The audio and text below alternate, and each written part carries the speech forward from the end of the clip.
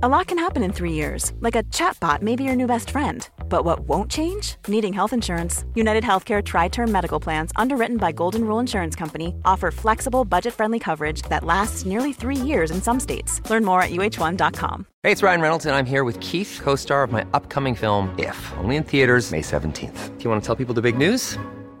All right, I'll do it. Sign up now and you'll get unlimited for $15 a month and 6 months of Paramount Plus Essential Plan on us. Mintmobile.com/switch. Upfront payment of $45 equivalent to $15 per month. Unlimited over 40 gigabytes per month. Face lower speeds. Videos at 480p. Active Mint customers by 531.24 get 6 months of Paramount Plus Essential Plan. Auto renews after 6 months. Offer ends May 31st, 2024. Separate Paramount Plus registration required. Terms and conditions apply if rated PG.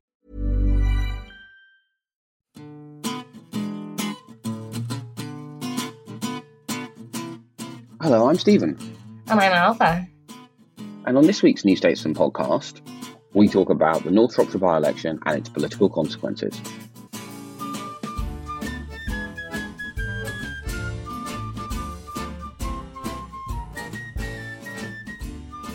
We are speaking on the eve. Not on the eve. We are speaking on the morning. They leave this in just to capture how sleep deprived you are, Stephen. We are speaking on the morning. Do you know who I blame for how sleep deprived I am? It's Ben Walker. Ben Walker, our excellent colleague and occasional podcast appearer, did an excellent stream on Twitch, which was very informative. Great viewing. Really interesting. But it's why I didn't sleep. And that's why I'm disintegrating for our listeners' very ears. But last night, the Liberal Democrats had a famous, what will go down in history as a famous by-election victory. Morgan, Helen Margaret Lillian, Liberal Democrats, 17,957. Sort of regardless of whether it has any long-term political consequences. The second largest Conservative to Lib Dem by-election swing, the seventh largest by-election swing in general, in a seat which, Alva, you were there. Talk about, how inhospitable this was territory-wise. Oh, this is just fascinating, isn't it? It's such a good morning to do a podcast, even if you're exhausted, Stephen, and I have COVID. It's still a great day to do a podcast. Yeah, I did a blog this morning about this result because, as you say, I was there on Monday. My last outing before self-isolation was to the rolling hills and market towns of North Shropshire, and I think that this is just so fascinating because the obvious point of comparison is Cheshire and Amersham in June, right? Where the Liberal Democrats also took a seat from the Conservatives.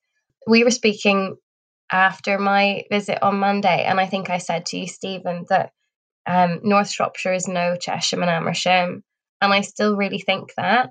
I'm just really struck. I think this is more significant because, in a way, no offence to the Liberal Democrats, they weren't really offering very much in the seat. And, this was, a place where the electorate, really didn't have very much in common politically with the Liberal Democrats. So I felt basically every voter I met when I was there was a lifelong Conservative voter, or certainly had voted Conservative in 2019. And, it was sort of, business owners who aren't very into paying high taxes, or traditional farming families, traditional service families, lots of kind of quite anti-immigration voters on doorsteps. People, with not very much in common politically with the Liberal Democrats, but they were all sort of swinging behind them because the main issue on the doorstep was just the Downing Street Christmas party. It came up again and again and again. And issues with Owen Paterson, the former MP who stood down there because he broke the lobbying rules, and that precipitated this big crisis for Boris Johnson. It means that this is a sort of purer referendum on Boris Johnson than maybe people even realise, because I don't think it's like Cheshire and Amersham where people were, you had a sense that, yes, this was midterm and people were annoyed with Boris Johnson. But there were other things at play, like frustrations over HS2. There were other local issues, And there was a sort of sense of sort of realignment in British politics. This was a Remain constituency, and these metropolitan Remain voters were kind of switching to the Liberal Democrats, their sort of more natural home now. But that's just not the case. In North Shropshire, you could tell that these are sort of natural Conservatives who are just really frustrated with the government. Yeah, this the thing I think is really striking, right? Is that like, although in many ways this by-election is exactly the story of all of the by-elections we've seen this Parliament so far, right? And actually really quite efficient opposition vote. So Labour have been second in this seat, in 7 out of the last eight contests. But that is not because Labour have worked it particularly hard, right? And it's been a very, very distant second. But it is nonetheless really striking that the Lib Dems, working it hard, were able to get the Labour vote to halve. Just as it is really striking that in Hartlepool, a by-election in which, we talked enough about the deficiencies of that campaign time, but one in which they literally did everything wrong, Labour, than it was possible to do, other than they were able to squeeze the Lib Dem and the Green vote down to the brass tacks. And, I think Lib Dem percentage shares in by-elections this Parliament tell a really fascinating story. Close to 60% in Amersham, 3% in Batley and Spen, 3% in Bexley and Sidcup, and then, close to or cracking 40% in a seat which could have been built in a lab to be a safe Conservative seat. Obviously, I will do a big post-mortem on things I think I got wrong this year as the end of the year, as per usual. But I think one of the things that I realised I should have paid more attention to is just how appalling the kind of letters page of the Farmers Guardian, the recent survey in Farmers Weekly about how farmers feel about this government have been. And I think unlike these trade deals and this kind of horrendous world for farmers that we seem to be heading to of we've made it much harder for you to sell into the single market, but we're making it a lot easier for people from around the world to sell into the UK, is clearly going to be a problem for them.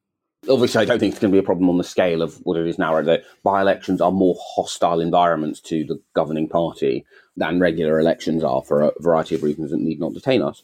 But that obviously is going to be a bit of a problem. It's obviously a huge problem for Boris Johnson in the short term because it will increase the kind of bad air and general febrile mood in the Conservative Parliamentary Party. I should make it clear that the banging is not that we're having a loud party to celebrate the Lib Dems going from 12 to 13. In great COVID timing, our bathroom is being done. We're getting the full Stephen Bush at home experience. Yeah, I'm rapidly starting to transform into one of those everyone should go back into the office, just in a kind of wearing a mask in one's own home is really not the one.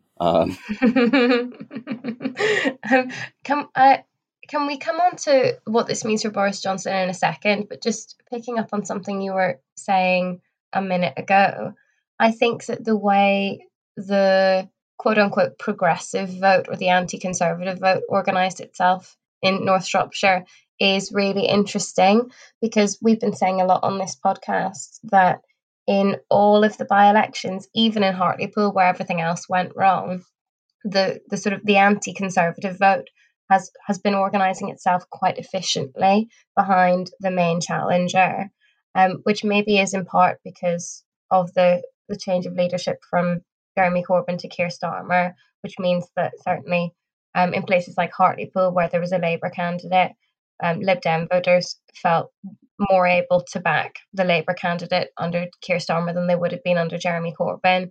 But it's interesting that even though that has been working quite well in Hartlepool, in Cheshire and Amersham, in Batley and Spen, there was basically more beef over this one than there has been in other places. So that was one of the things that I kind of enjoyed about my trip to North Shropshire, that there was quite a lot of bad blood between the Liberal Democrats and Labour over who should be considered the main challenger, in that the Liberal Democrats are making the case that they were the main challengers. I think they've been proven right, given that they did quite literally win. But Labour on the ground were keen to point out that they were the ones who came second in the seat in 2019 and really weren't letting go. And were, sort of saying that the Liberal Democrats are not a progressive party, that politically there were huge differences between them and the Liberal Democrat candidate Helen Morgan. And also they were kind of critical of the nature of the Liberal Democrat campaign, which was quite a straightforward vote for us. We're the main challengers and we're the most effective protest vote, rather than a sort of issues-based campaign. Even though I know that we'll have Liberal Democrats writing in to say that they did mention hospitals and GP waiting times in their campaign, but it was mainly just please vote for us because we're the main protest vote. But basically that beef and like the really obvious bad blood between the two camps doesn't seem to have filtered through into how people voted. And I think that's quite interesting because it's a story of a difference between Labour on the ground and Labour on a national level, or the leadership of Labour.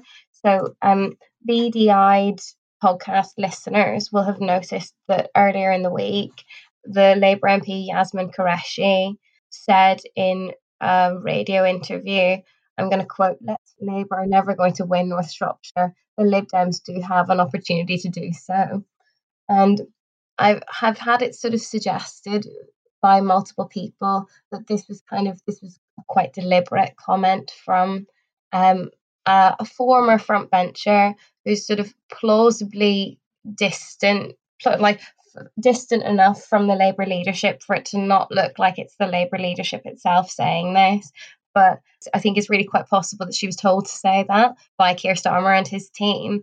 But with enough sort of plausible deniability. Sort of a Liberal Democrat was pointing out that in the days of the entente cordiale between Tony Blair and Paddy Ashton, it was a regular tactic that both parties used, that you would have someone with enough plausible distance from the leadership to signal to voters how they should be voting in a particular seat. And I think that's maybe what was going on with the Yasmin Qureshi comment, even though equally it could have just been her own instinct on this. But I think that just seems like a little bit too much of a coincidence.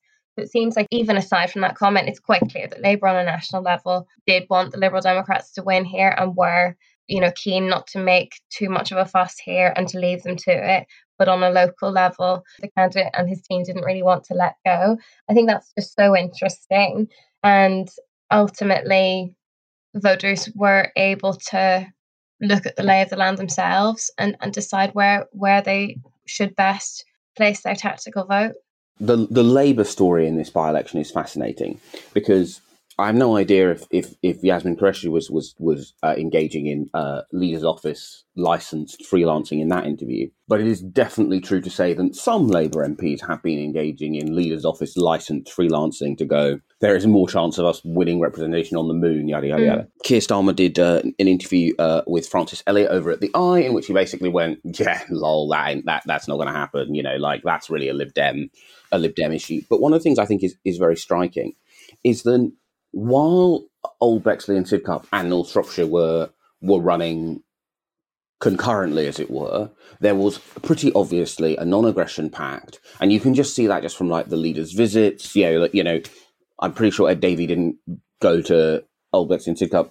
Keir Starmer hasn't gone to North Shropshire, and indeed in Batley and Spen, and indeed in Hartlepool, although the Liberal Democrats did campaign a bit in Hartlepool, they very specifically focused on trying to win back voters who had been Lib Dem 2001, 2004 when they came fairly close to winning the seat, who have since turned to UKIP since the Brexit Party and might have gone Tory. But they were very consciously staying out of their strong areas now in Hartlepool. And of course, in Batley and Spen, they basically did hey, voters in our council wards, we do exist, but goodbye. Yeah, and I think they would say that they were just focusing on conservative-facing areas of Batley and Spen. So they were sort of conscious of basically helping Labour out by taking some conservative votes away from the Tories, but then not canvassing in Old Bexley at all and giving Labour a straight shot at that. Yeah, and I think what's interesting is that clearly something happened in the Labour Party, which I hope to get to the bottom of. Something shifted internally in the Labour Party in the last week. because you suddenly had, people like Luke Akehurst, a member of Labour's ruling National Executive, long established presence on what we think of as like the old Labour right, so the kind of like pre-New Labour sort of, that kind of like tradition of the Labour Party, basically doing the no quarter to the Lib Dems, like Greens are food, not friends, that kind of thing. They were always going to get a kind of morale boosting. The deputy leader is here. The deputy leader has taken a photo op, right? They had a wraparound advert in the Shropshire Star, where they paid for the front page. There was a sudden in the last week kind of, hey, the Labour Party does exist here campaign. Now, while at the same time as that, whenever you would speak to anyone, shall we say, Labour leadership adjacent, they were just going, no, of course we're not going to win it, and there's a reason why I haven't gone down, and et cetera, and all of that kind of thing. And other than Angela Rayner going down, because if you're the deputy leader of the Labour Party and you don't go down to give the activists a bit of a fillip in a by-election, that is a paper campaign in a Labour context. But clearly something happened. Whether it's just that when the postal votes came in, they went, oh lads, it looks like the Lib Dems aren't going to get this or are going to get this, and therefore we should just do a kind of final save the deposit, don't embarrass ourselves, we do totally exist. Or they went, the Lib Dems haven't won it, and we don't really want to have a situation in which the Lib Dems have failed to win it, and we've also lost our deposit, so let's launch Operation Save Our Deposit. But I suspect actually some of it was actually just the kind of tactical and ideological splits within Labour between the kind of the various people who are really, really anti-coalition for one reason or another, whether that is, some people on the Labour left who I think rightly actually do think it is sort of madness that there are people in the Labour Party who have convinced themselves that a Keir Starmer government alone would be more right-wing than a Keir Starmer government in coalition with Ed Davey and the Liberal Democrats. It would also be less authoritarian, but in terms of its economic left-right position, that is a lunatic political calculation. Then you have people like Luke Akehurst, other people on the right of the Labour Party who are much more of the kind of we need a strong Labour government, which I think actually the we need a strong Labour government is closer to Keir Starmer's actual politics and instincts. But of course, the decision his leadership has taken quite visibly is to soft pedal in this by-election. But something clearly did change in Labour in the last couple of days. And the problem with this era of self-isolation is that, as well as the fact that I live in a building site, it's much harder to have the discrete conversation where you go to people, hey, what's up with that? But I hope we will be able to, in later episodes, be like, so here's what was up with that. I'm glad that you picked up on that too, Stephen, because I thought it was striking that, well, I actually did think it was striking that Angela Rayner was up there, and also Barry Gardner and Lisa Dodds. There were just some quite strongly worded tweets from people like Wes Streeting talking about how Labour came second there in 2019 and that they were the main challengers and so on. I did think that was quite interesting. I should also say, just because I nearly tweeted about this, I'm not petty enough to, but I'm going to throw it in the podcast just to see if they notice.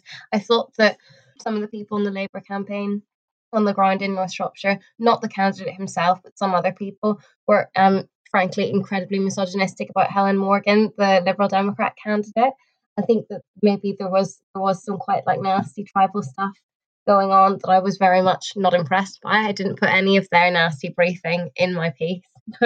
I'm just saying 22 minutes into the podcast that I noticed it and was not impressed. But I think that there was maybe also a feeling from the Labour candidate Ben Wood, who's been described as a young Tony Blair by some people. It was interesting speaking to him. I think his analysis is sort of not wrong, but in a way it would make more sense for Labour to be winning in somewhere like North Shropshire than the Liberal Democrats. I mean, I was just really struck on the doorstep. I've written this in a blog for the website today. I was really struck when I went door knocking with the former Lib Dem leader Tim Farron that a lot of voters on the doorsteps were sort of saying, that they had voted for Brexit, that they still want Brexit, they still want to get Brexit done. They're sick of all these immigrants coming in and so on. And Tim Farron was just sort of nodding politely and made passing reference at one point to how you'll never get an MP that you agree with on everything, which I think was his way of acknowledging to the journalist in his presence that this voter, and he clearly didn't agree on anything apart from wanting to remove the Conservative MP. I was just really struck that there wasn't really common cause between voters in North Shropshire and the Liberal Democrats on very many things. And I'm not saying that voter would necessarily have agreed with Labour on immigration either. But even in terms of the sort of the economic arguments that voter was making, it seemed like a more natural fit for him to be voting Reform or Labour. But I think that the Liberal Democrats cast themselves so perfectly as the main opposition in this seat that they swept up all of those votes anyway from people that they have like nothing in common with. And I think that was just really frustrating for Labour, because I think they felt like they were actually identifying local issues that people cared about, fighting a campaign based on a diagnosis of what that constituency needed. Whereas the Liberal Democrats, I have Helen Morgan's leaflet in front of me. And to be fair, point number 1 is about fighting for Shropshire's GP and ambulance services. But points 2 and 3, a full-time local champion for North Shropshire. And then point 3, listening to residents, not taking them for granted. It's really like the main Lib Dem pitch was just, we're local and we're not Conservative.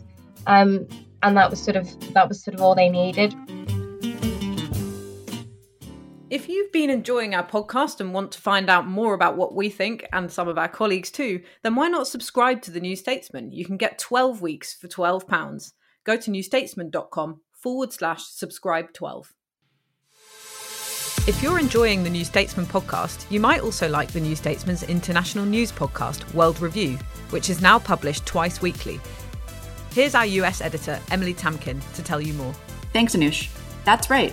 Every Thursday, we unpack the most significant stories in world affairs, and every Monday, we interview a guest for their unique perspective and expertise. Make sure you never miss an episode. Just search World Review in your podcast app and subscribe. Quality sleep is essential. That's why the Sleep Number Smart Bed is designed for your ever-evolving sleep needs. Need a bed that's firmer or softer on either side? Helps you sleep at a comfortable temperature? Sleep Number Smart Beds let you individualize your comfort, so you sleep better together. J.D. Power ranks Sleep Number number 1 in customer satisfaction with mattresses purchased in-store. And now, save 50% on the Sleep Number Limited Edition Smart Bed for a limited time. For J.D. Power 2023 award information, visit jdpower.com/awards. Only at a Sleep Number store or sleepnumber.com.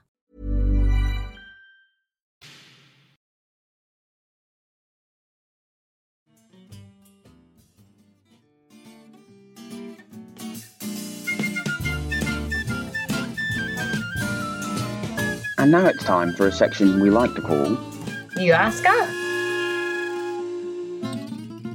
Stephen is sounding more cranky for part 2. It's because the noises coming from your bathroom renovation were so loud that the poor man is now standing on his balcony to record this.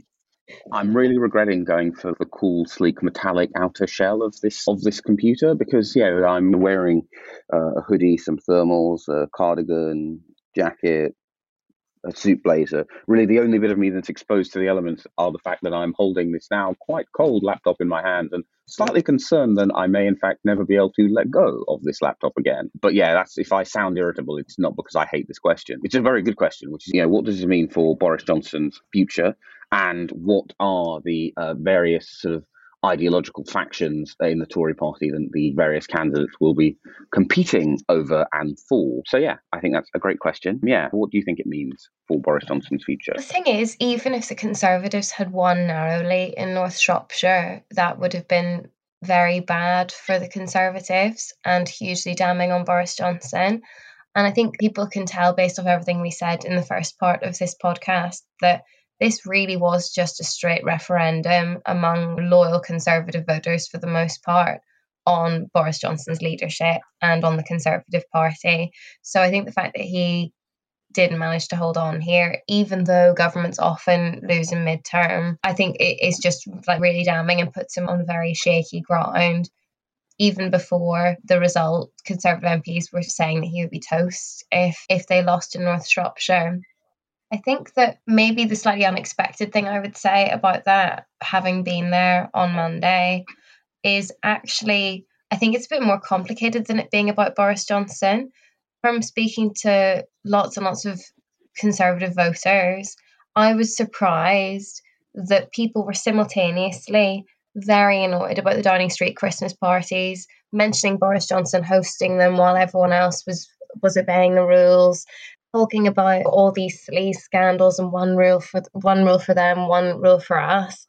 But it manifested more as frustration with the Conservatives in general than Boris Johnson in particular. There was one guy, Mark in Wem, was saying, no offense to, he said, I'm gonna try to find the exact quote, but he basically said, no disrespect to Boris, but he's a buffoon and he was obviously going to make mistakes. It's the wider sleaze I care about, and the way Owen Paterson did nothing for me.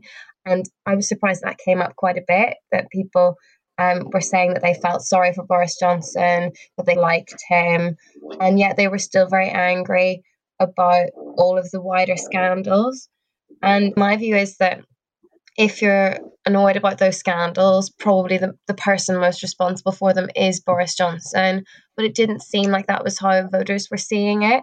And actually, the problem that the Conservatives have, I think, is that these scandals are really damaging them.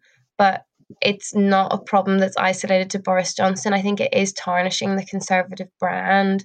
And weirdly, it felt to me, speaking to voters in North Shropshire, that Boris Johnson is coming out better from these scandals than the Conservative Party as a whole, which leaves them in a really tricky position. I don't know if necessarily removing Boris Johnson fixes this reputational damage that they're going through at the moment.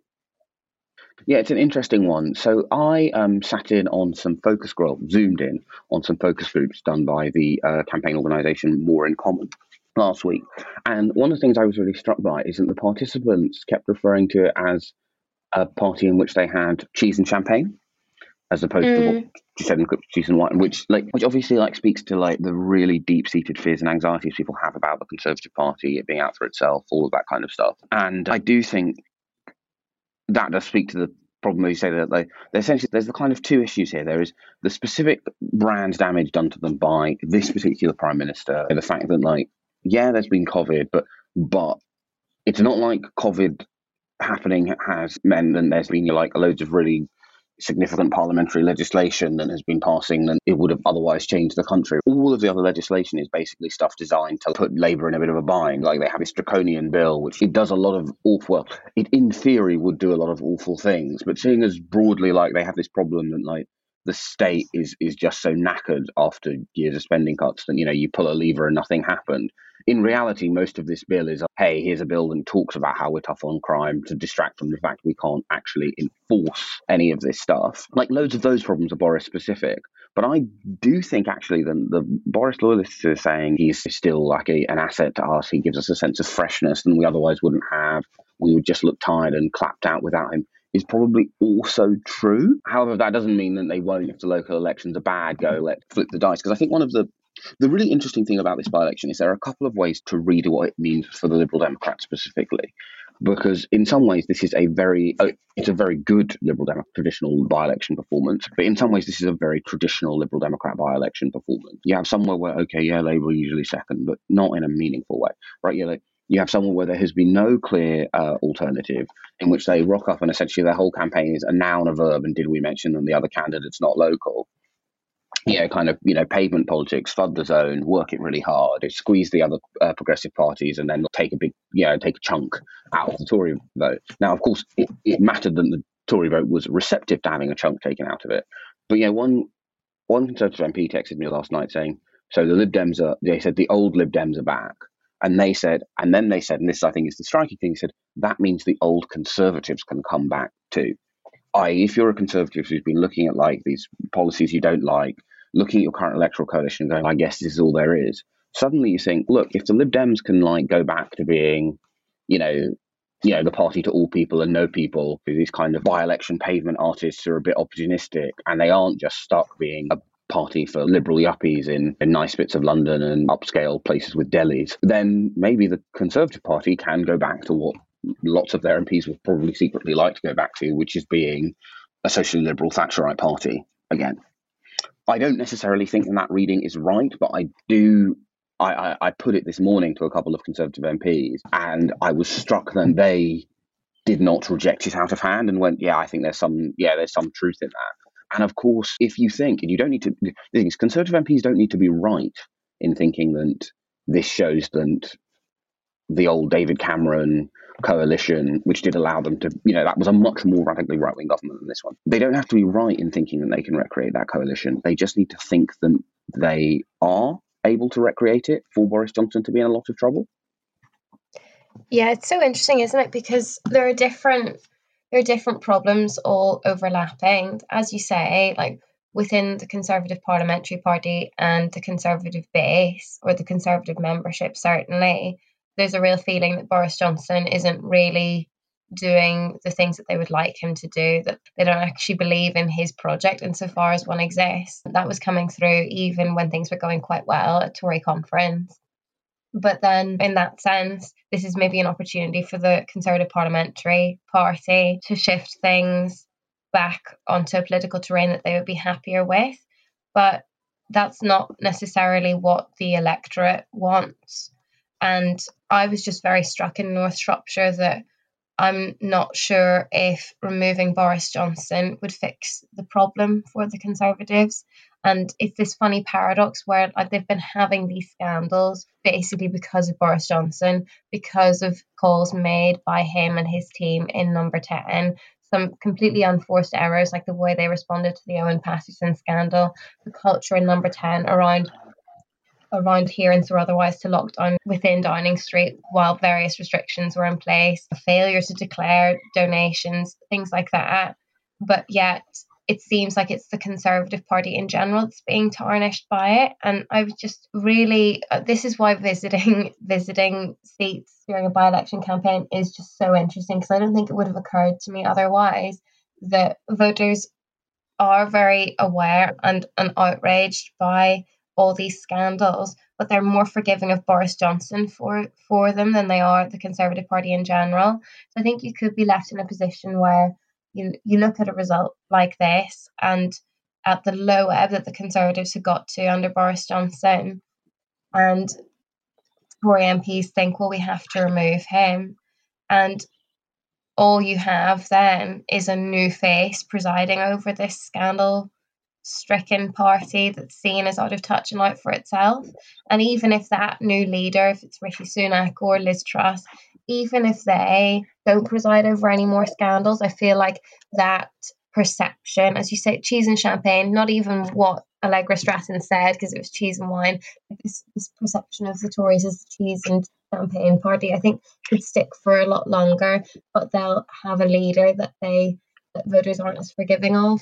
Yeah, I think this is the other significant thing for him, and therefore, of course, for all of us, is that because he is in a weakened state, and even though we can see, and it suddenly occurs to me that having traded the warmth and the drilling of inside to my balcony, then the noise that you often hear, but thankfully haven't today, is ambulances, and it is starting to sound a bit like March 2020 again. Now, of course, if that happens across the country and you have a situation in which NHS capacity looks like it's going to collapse, I still don't think that Boris Johnson would be able to do another lockdown without causing a sort of huge row within the Tory party. And at the moment, I think he probably feels too weak to have a huge row within the Tory party. So this by-election, I think, is going to have quite important consequences for how far he feels he can go if it turns out that Omicron, because we can tell that it spreads more, we can tell it's probably less severe, even though you're more likely to get it. What we can't tell is what that means for hospitalizations ultimately when you have a population of our size and it's doubling every day, etc., etc. Yeah, it's a by-election with big consequences for Boris Johnson and quite potentially big consequences for all of us at home. You've been listening to the New Statesman podcast with me, Stephen Bush, and our political correspondent, Alva Ray. It's produced and recorded by May Robson. Our music is Devil with the Devil, licensed under Creative Commons.